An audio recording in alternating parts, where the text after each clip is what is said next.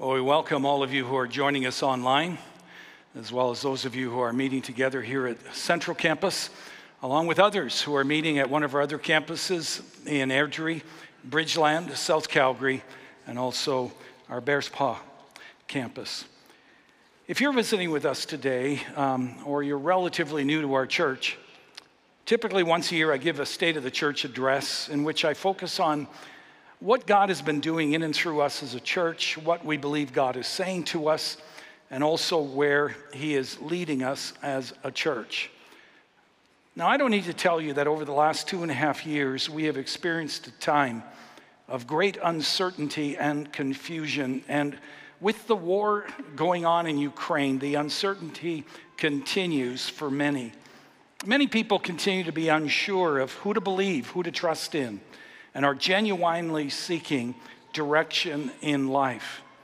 Well, as Christians, we are not left to ourselves.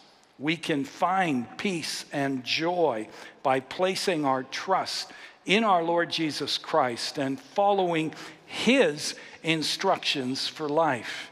And this is what I believe the Lord wants me to focus on in the State of the Church address this year, to go back to the biblical basis and remind us of what Christ calls us to give our lives to.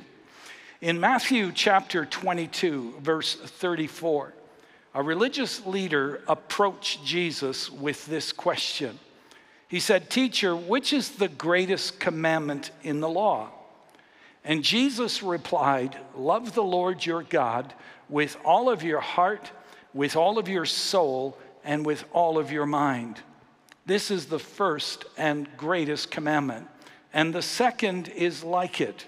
Love your neighbor as yourself."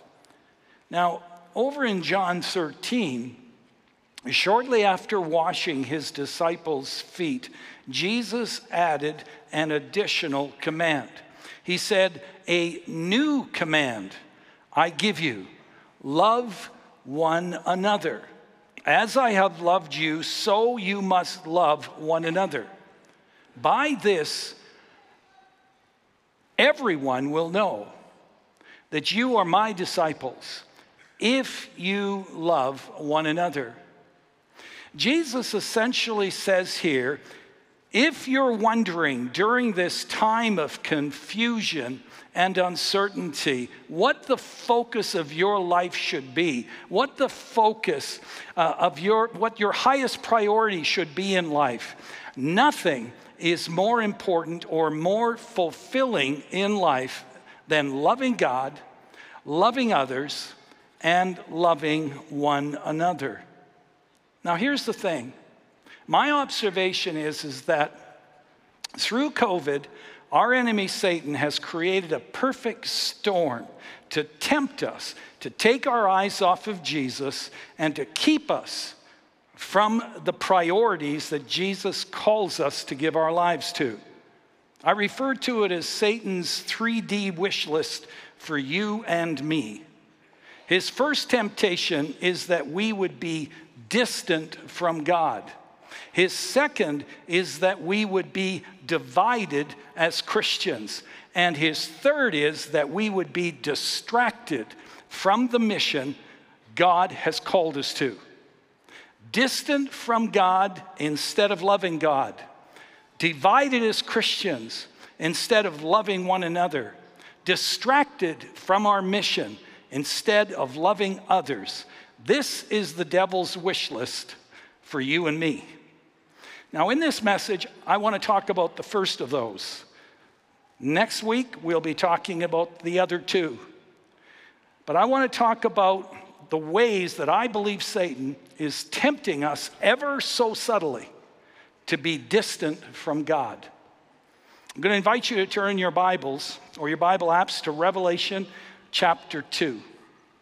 In Revelation 2 and 3, we find Jesus giving essentially a State of a Church address to the 7 churches in Asia, real churches that existed at that time in what is now the nation of Turkey.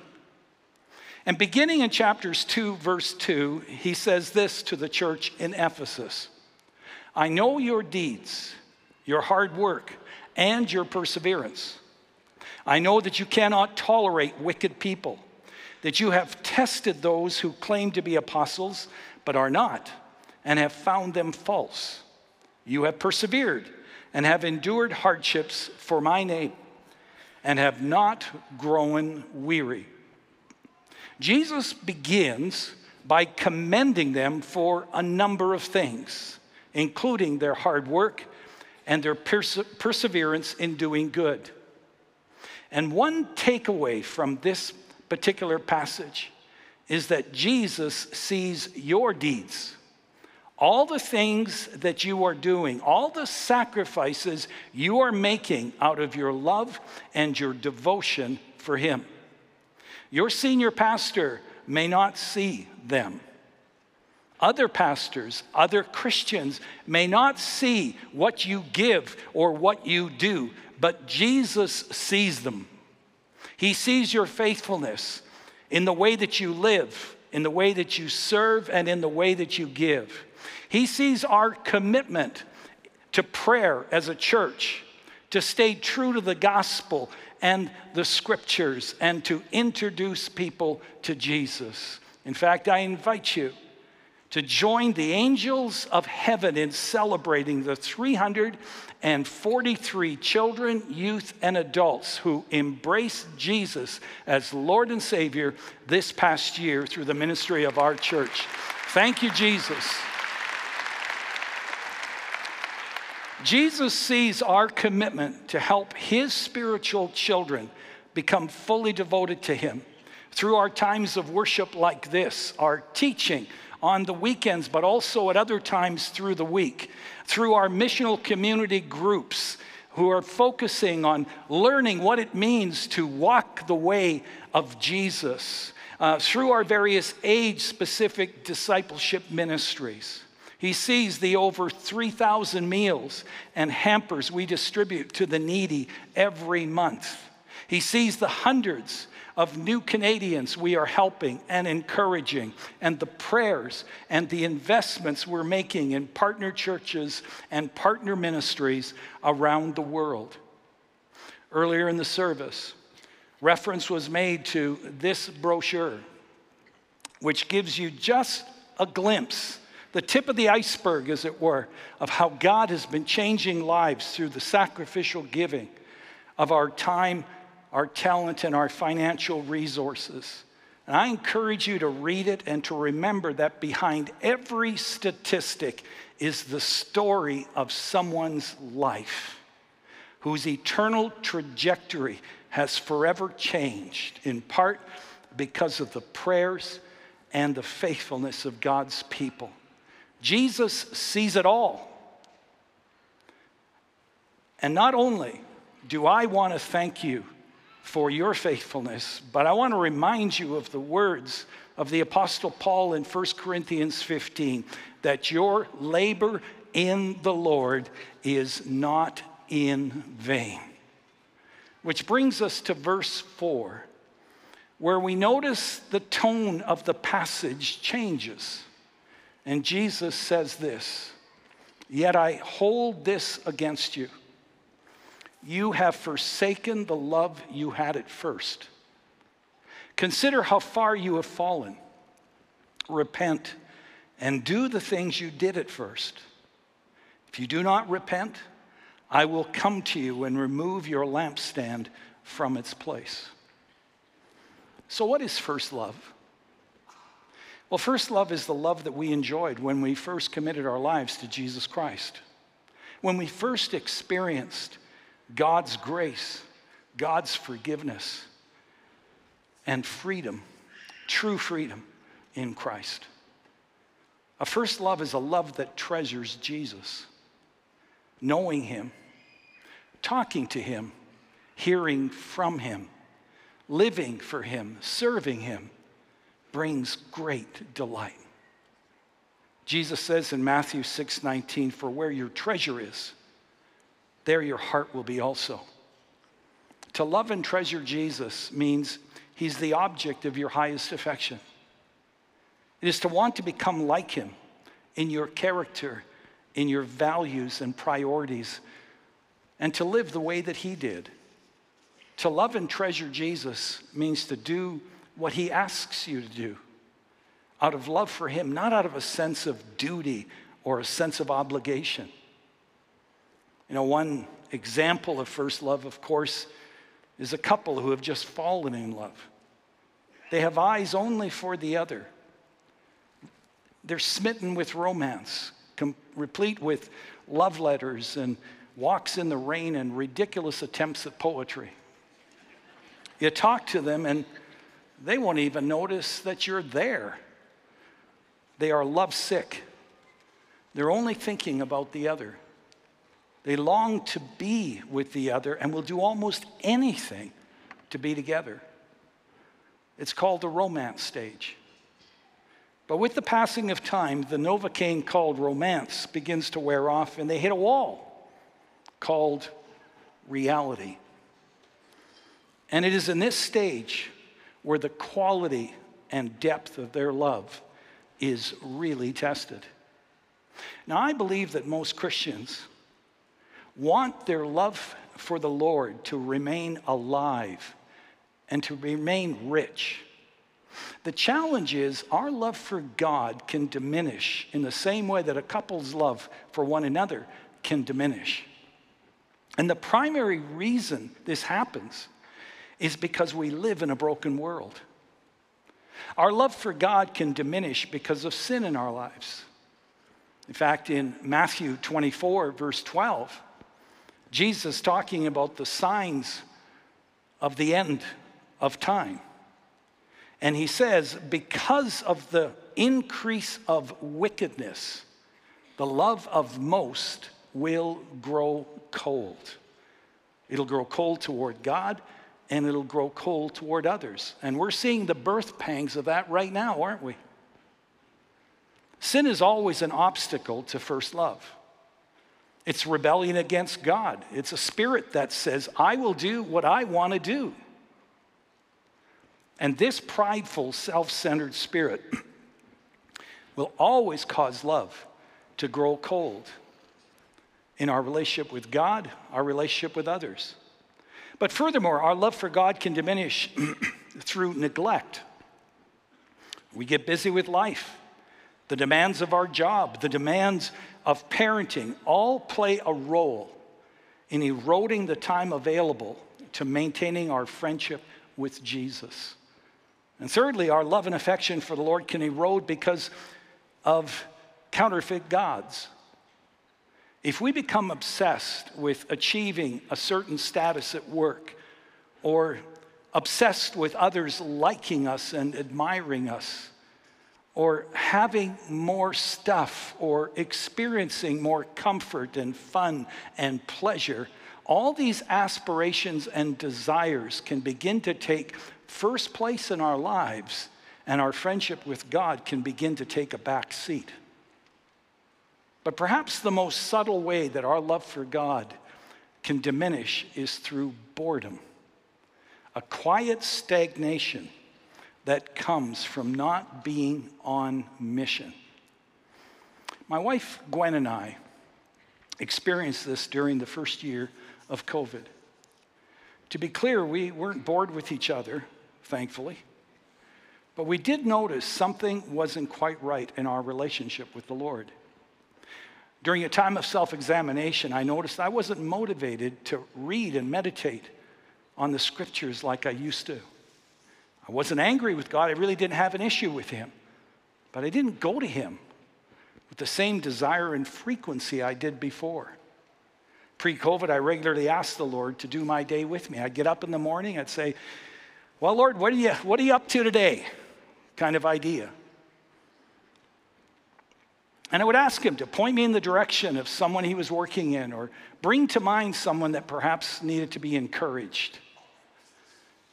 Now, of course, COVID made it hard to do that in person, and often limited things to a phone call. But even so, my desire to do that had greatly diminished. Well, make no mistake, I'm sure some of it was just sheer physical and emotional exhaustion stemming from the daily challenges we were facing as a staff and as a church through the heavy issues and the uncertainties we faced through COVID. But deep down, I knew something wasn't right. As I examined my spiritual life, I had to admit that I was in the desert in my relationship with the Lord. And I remember thinking, how did I get here? Looking back on it now, it started during the initial 3 to 4 month lockdown about 2.5 years ago. Even though we were isolated in our homes, most of my working days were still filled through all the uncertainties and complexities that came with the pandemic via, taking phone calls, preparing sermons, doing church updates. There was time to exercise. There was time to have some meaningful conversations with Gwen. However, not being able to see family, other staff, not being able to see our missional community or our church family except through Zoom, left time that we usually invested in relationships wide open. And then someone suggested we may want to watch a certain series on Netflix. Now, before the pandemic, I could count on less than one hand, and I include my right hand in that. I could count on less than one hand the number of movies on television that we watched in a year, maybe 2 or 3. About the only time I turned on the television was to watch hockey, and up until more recently, the Flames were sort of hard to watch. And so I didn't watch much of hockey either. Anyways, we decided to watch a series that others had recommended. And it wasn't long that the series hooked us and kept us coming back for more. We had the best of intentions, and during the lockdown, we agreed we would watch just one 45-minute episode a day. But then there were times when an episode left us hanging and enticed us to do what we had committed to not do, to watch the next one. Now, here's the thing. Very subtly and gradually over time, my desire to watch the next episode and to watch more than one episode grew. And my desire to spend time with the Lord, to be in His Word, to pray, to read a good book, or even to talk to people over Zoom or on the phone, diminished. Not only did the plot of the series captivate us, but it felt good to just snuggle up on a couch, get out our comfort food, and watch the next episode or 2. So months after the lockdown, as I contemplated why I felt more distant from God than I'd been in years, why the want to be on mission seemed to diminish in my life, I had to admit that Netflix very subtly captivated way more of my affection and time than I ever thought it could. Now, something else I noticed is that during the COVID lockdown, I started spending way more time on my smartphone. As I was trying to ascertain what led to this spiritual distance that I was feeling, I had to admit that there were times, often just in an attempt to decompress from the pressure that I was feeling, that I would just kind of go on autopilot and use up precious time reading some of the news, the sports clips on Flipboard, or scrolling through some of the health remedies, the exercise routines, home improvement hacks, and humorous clips on Instagram. And what I couldn't understand is why the pull to check my phone was so strong. Now, Dr. Ann Lemke, in her book entitled Dopamine Nation, she says our smartphones are not a neutral force. It exerts a powerful pull that is rooted in a chemical dependency and can result in the same addictive behaviors that plague drug addicts. This is verified by research coming out of Harvard University. Dopamine is a chemical produced by our brains that plays a starring role in motivating behavior. It gets released when we take a bite of delicious food. Think cheesecake. Or it gets released after we exercise vigorously, or we receive a genuine compliment, to name just a few. The problem is the brain doesn't know whether a certain behavior is good or bad. It simply gives you a dopamine hit.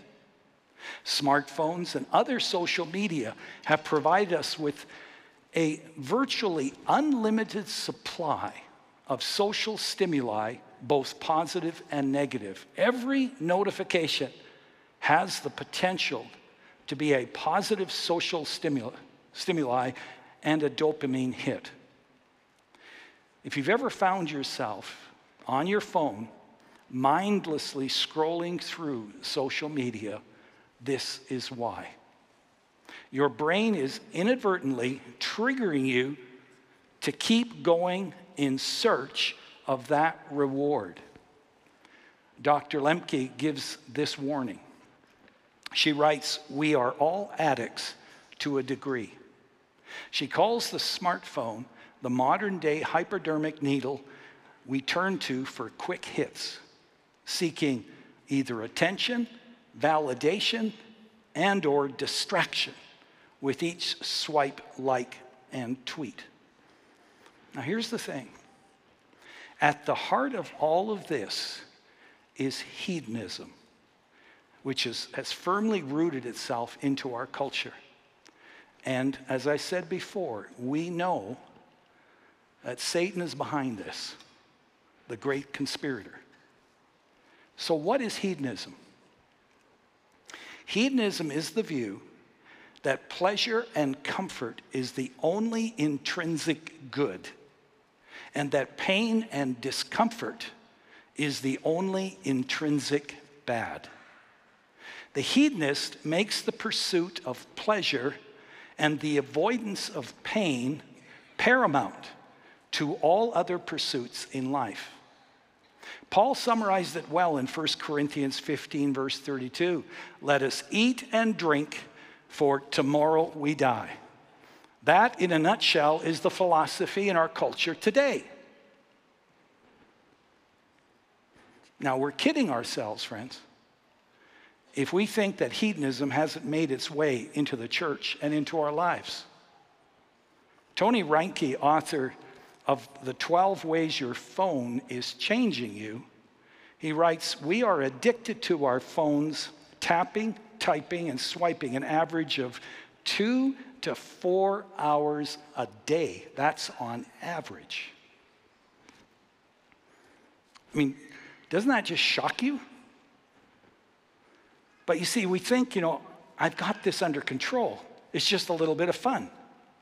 And fun is all right. Nothing wrong with fun. But let's be aware of what's happening and think about how we can prevent this from getting out of control in our lives and leading to a complete breakdown, not only in a relationship with God, but also with His church. I say that because if we're not careful, soon we'll be seeking only what is pleasing and pleasurable and fun. In food terms, we will only be eating cake and ice cream and avoiding those foods that actually keep us alive and healthy. Some of you here, in particular, perhaps some seniors, you're thinking, I don't have a problem with this at all. I don't have an iPhone. I don't have Netflix or any of this stuff. And that's great. Satan may be trying to distract you in other ways. But what I want to say about what I've just talked about and what's being referred to here is that your children and your grandchildren are being greatly impacted by this.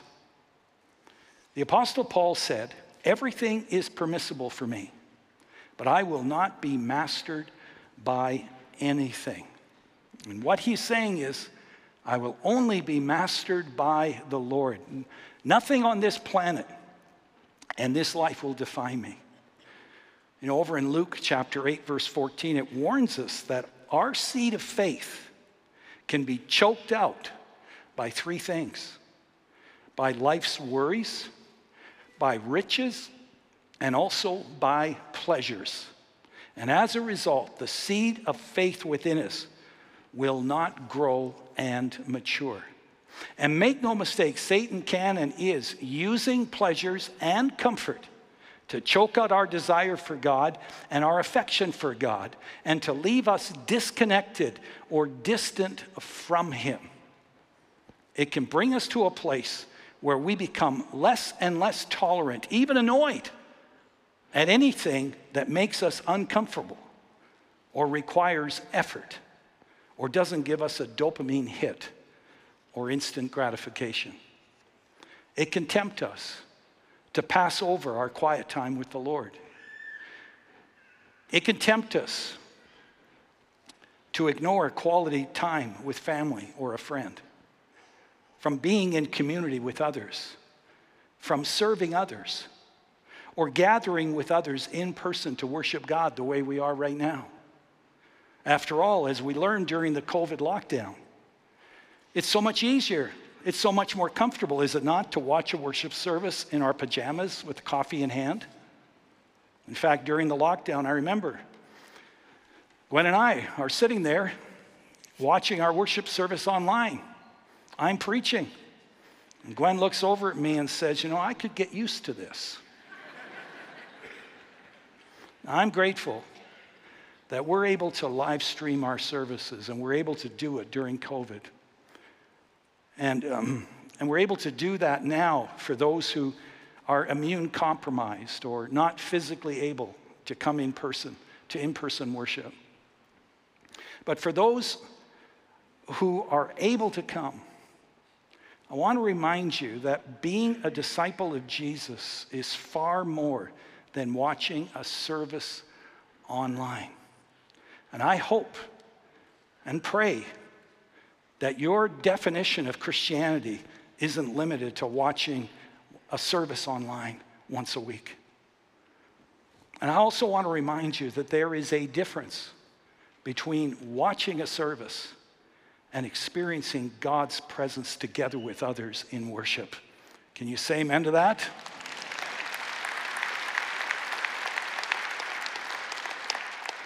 Online worship may be more convenient and comfortable, but Hebrews 10, 24 and 25 challenges us to not give up meeting together, but to spur one another on toward love and good deeds. And folks, for us to be spurred on, we need to be together in person. In a book entitled Surprised by Fear, the author Natha writes, "The more people get in the habit of watching YouTube, sports, Netflix, and the like, the harder it will be for them to listen to a sermon that's longer than 10 minutes. Because YouTube videos, Instagram clips, and 2-hour action-packed movies give you a dopamine hit every 30 seconds or so, while 30 to 45-minute sermons, regardless of how compelling they may be, are increasingly seen as just too slow, too long, something that you just have to slog through.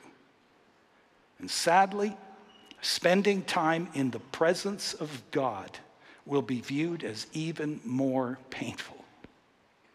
He goes on to write, "People seeking dopamine hits will avoid teachers that challenge them about sin in their life. If a sermon talks about how destructive sin is and dealing with sin in your life, this will be perceived by many as painful. And this pain is to be avoided at all costs. It's the anti-dopamine boost. And so instead, they avidly seek teachers and churches with what they want to believe and what makes them feel good and comfortable." Now look at what 2 Timothy 4:3 says. It describes this really well. For the time is coming when people will not put up with sound doctrine. Instead, to suit their own desires, they will gather around them a great number of teachers to say what their itching ears want to hear. They will turn their ears away from the truth and turn aside to myths. What that verse is saying, and it's saying a lot, but it's saying that as we get closer to the return of Christ, fewer and fewer people will listen to challenging sermons that may cause discomfort in the short run, but actually lead to positive transformation in the long run. Now, I share all of that with you to help us understand how Satan is using all kinds of sinister ways to torpedo our relationship with God. Tony Reike writes, the more distracted we are digitally, the more displaced we become spiritually. And based on how my wife Gwen and I were negatively impacted through our television and smartphones during those months of lockdown, we agree with him. As I said earlier, during the first year of COVID, we were oblivious to the subtle shift that was happening inside of us. Until one day, during a time of examination, self-examination, reflection, it became clear to us we were feeling spiritually dry and even feeling spiritually lethargic, which of course caused us to wonder, were others in our church experiencing the same thing? Well, a few months ago, I talked with someone whose transparency confirmed our suspicion. A person approached me, and among other things, he said, you know, for some time now, I've rationalized that I am too tired and I am just too busy to cultivate a relationship with God. I'm too busy, too tired to pray, to be in the Word, to be in relationship with other people, or to serve others. And that is the truth, he said. I am too tired and I'm too busy. However, he went on to say, as hard as it is to admit this to you, the real reason I'm too tired and too busy to pray, to read my Bible, to serve, is because every spare moment that I have, I'm scrolling through social media on my phone. And outside of work, I'm spending hours a day watching not one series, but several series at the same time on Netflix, Amazon Prime, many times into the wee hours of the morning. And he said, I'm exhausted. I'm just so sick of living this way. It was quite an admission, but I think this person described what is true not only with most people in our culture, but also with many Christians. And so let me ask you, how true is this of you? How distant are you from God? And do you know what the reason is? If you're in the wilderness in your relationship with God, if lethargy, a spiritual lethargy has kind of crept in, could it be that your affection for the Lord has been distracted through your smartphone, your television, your computer? Now, I'm not suggesting that we need to get rid of our phones, our computers, our televisions, but speaking for myself, I've personally experienced how these devices can draw my affections away from the Lord. They can diminish my passion to be on mission. They can impact my thinking and my thoughts. And once I realized that, I knew I had some serious business to do with God. And perhaps you have some serious business to do with God as well. Now look at verse 5. In this verse, Jesus spells out how we can restore our first love. If you sense that there is a distance between you and God, and maybe you don't know why, you just know there is, Jesus gives us a pathway to returning to our first love here. He said, first, consider how far you have fallen. This means regularly ask the Lord to search your heart as you are reading and searching the scriptures. In Psalm 139, King David prays one of the most vulnerable and honest prayers in Scripture.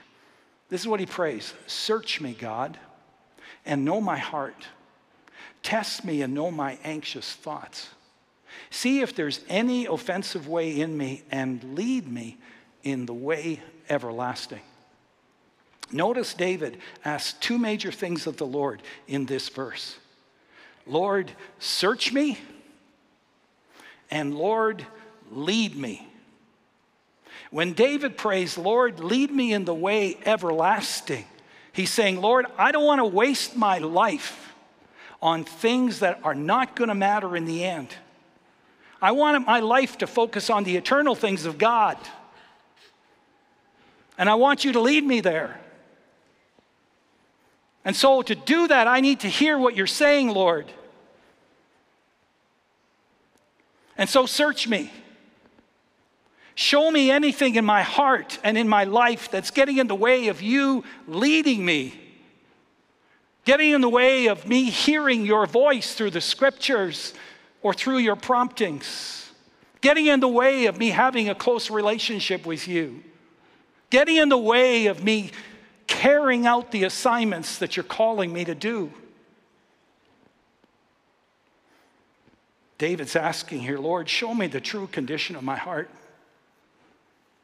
Show me if there's something that I'm putting ahead of you in my life that's causing me to be distant from you.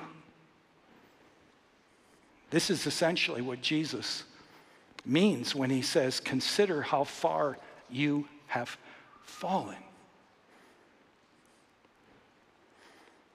If we want to keep our love for Jesus alive and fresh, it's so important that we read and reflect on the scriptures daily. That we hear the scriptures taught at least weekly the way that we are right now. Because you see, when we do, we're reminded not only about the truth of God and the promises of God, but also of the principles and the precepts that God asks us to follow for our ultimate good. And so as we read the truth daily and as we hear the truth of God's word taught weekly at least, we are alerted to attitudes and to lives and to actions that may be hurting our relationship with the Lord and messing with our own thinking and our own minds. And we have the opportunity as a result to change direction, to repent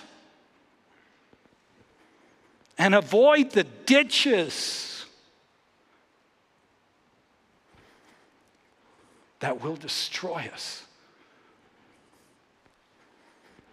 And instead, to continue to live our lives to the full and to grow in our friendship with Jesus. So let me ask you, how close is your relationship with the Lord?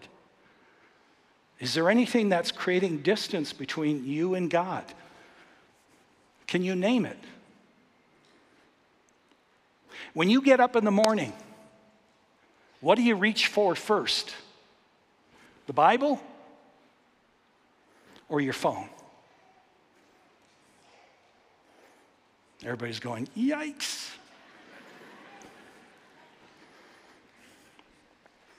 When you got 15 minutes before your doctor will see you and you're in that waiting room, what do? You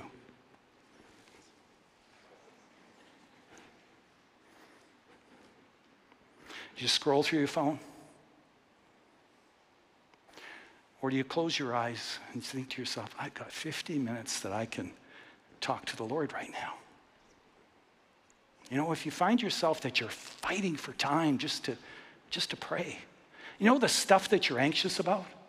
The stuff that's just taken the joy right out of your life? The only way that I find release from all of that is when I stop and bow my head and I pray. The trouble is, I've got this long list of people to see and things to do and everything else.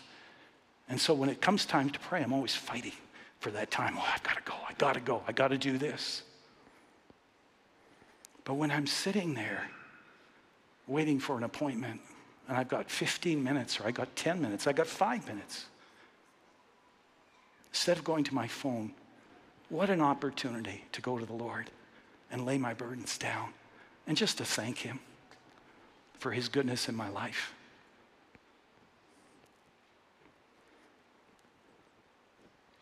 So can you name what's causing this distance between you and God? The next step Jesus gives to restoring our love for God is to repent. To repent means to change your mind, to turn around and go the opposite direction. You know, the Hebrew word for repent means to come back home to God where you belong. I love that. In the words of Jesus here, it is to change your mind about the way that you're living your life and to do the things you did at first. When you first fell in love with Jesus and you trusted him not only with your life but your eternity. When I realized that my affection for the Lord had diminished, I changed my mind about some of the things that were contributing to that. I asked for his forgiveness. I began to do many of the things that I've done so long. So let me ask you, is there anything that's keeping you distant from God that you need to repent of? Notice what Jesus goes on to say in the second half of verse 5. If you do not repent, I will come to you and remove your lampstand from its place. Now, James is not saying here that Christians that have truly embraced Christ as their Lord and Savior, that Christians will lose their salvation, that they will be eternally lost or condemned. No, what he's saying is that the light of Jesus within us will diminish. It will grow dim. Our ministry as Christians and consequently as a church will lack power and effectiveness. We'll be working hard for Jesus, but see little life change because we're not close to the Lord.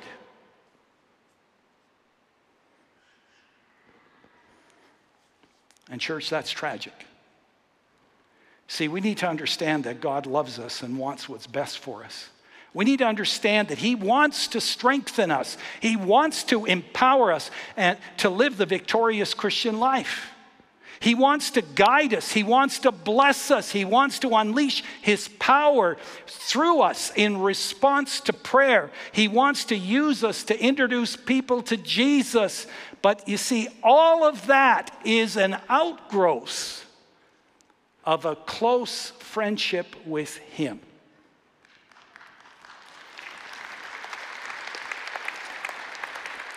Which explains, by the way, why Satan is doing everything he can these days and has down through history, but he's doing everything he can in a heightened fashion to mess with our relationship with God and keep God at a safe, comfortable distance. Unfortunately, some people just don't get this. They view their relationship with God the way an old sailor did. His ship was sinking fast in shark-infested waters. And frantically, he's bailing water. He's trying everything in his power to fix the problem. Nothing works. And so finally, as a last resort, he looks up to heaven and he says, Lord, I haven't bothered you in 15 years. If you'll save me from this, I promise I won't bother you for another 15 years. You see, sadly, that's the mindset of many people today, including some who call themselves Christians. And Satan celebrates this because he knows that people who have no relationship with Jesus are powerless. They're not a threat to him and his agenda at all.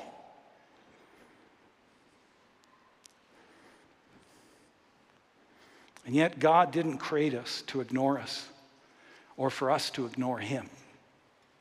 He created us to have a relationship with us. If we don't stay close to him, if we don't listen to him speak to us by reading and reflecting on his word, if we don't speak to him through prayer, we're not only missing the very reason that God created us in the first place, but we will not receive the wisdom, the power, the grace, the joy, the peace to live a full and satisfying life, and even more importantly, to reflect his light and love to a hurting world around us. And so we have a choice. We can keep Jesus at a safe, comfortable distance and never experience the life that he intended for us. Or we can draw close to Jesus. We can be all in with him and the mission that he's called us to, and live a full and a meaningful life without regret. You know, friends, I want to experience all that God has for me. I don't want to go through the motions of my faith. I don't want to give my life to lesser things. I don't want to waste energy on petty arguments and secondary issues. I don't want to live life half full. I don't want to cower in my house with fear and anxiety over what may or may not be happening around me. No, there's only one way I want to live the rest of my life, and that is to be all in with Jesus. Come what may.